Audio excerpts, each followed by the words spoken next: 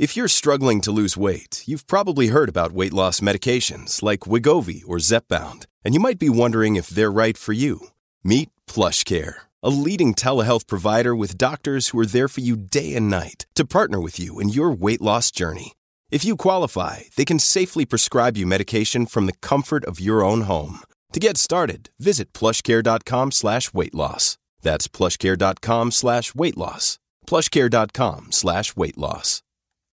Good morning, Oregon. It's Monday, April 19th. This is Elliot News with your news briefing from the Oregonian and Oregon Live.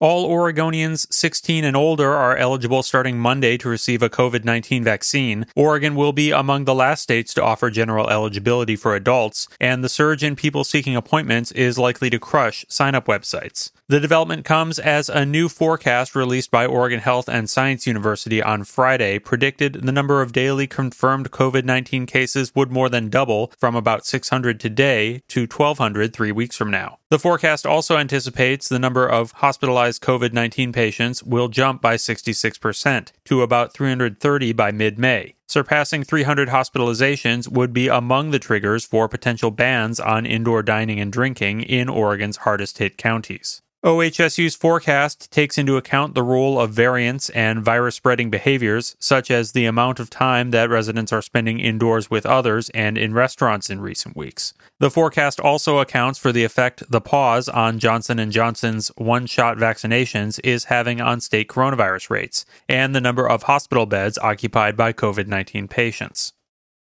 A man fatally shot by a police officer in a southeast Portland park Friday struggled with mental illness and substance abuse, according to his family. Portland police on Saturday identified East Precinct Officer Zachary DeLong as the officer who fatally shot Robert Douglas Delgado in Lentz Park. Two sources with knowledge of the investigation said the shooting occurred after Delgado drew what appeared to be a gun. Investigators recovered what appears to be a replica firearm with an orange tip, according to the same sources. DeLong has worked for the Bureau for 8 years and was placed on administrative leave, a standard procedure following a shooting. Protests broke out after the shooting, including one in downtown Portland on Friday that turned destructive. Police declared a riot as people in the crowd smashed windows and set a fire that spread to the exterior of an office tower before being extinguished.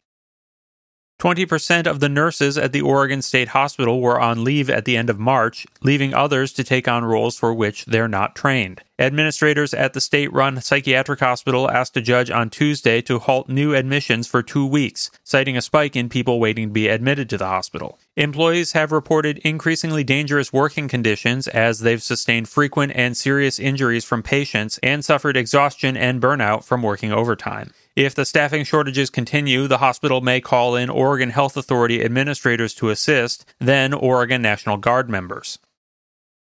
Fire officials in Clark County, Washington, said a large African cat bit a firefighter helping to extinguish a blaze Sunday at a home in the Philida neighborhood, north of Vancouver. Firefighters got the flames under control within 25 minutes, but at least one encountered the serval, a savanna wildcat native to sub-Saharan Africa, and sustained injuries from a bite to the fingers. The cats can weigh up to 40 pounds in the wild. With the fire out, firefighters decided to close up the house with the cat inside until the homeowner and animal control officers could contain it. Fire district officials said the serval was last seen unharmed, just a little freaked out.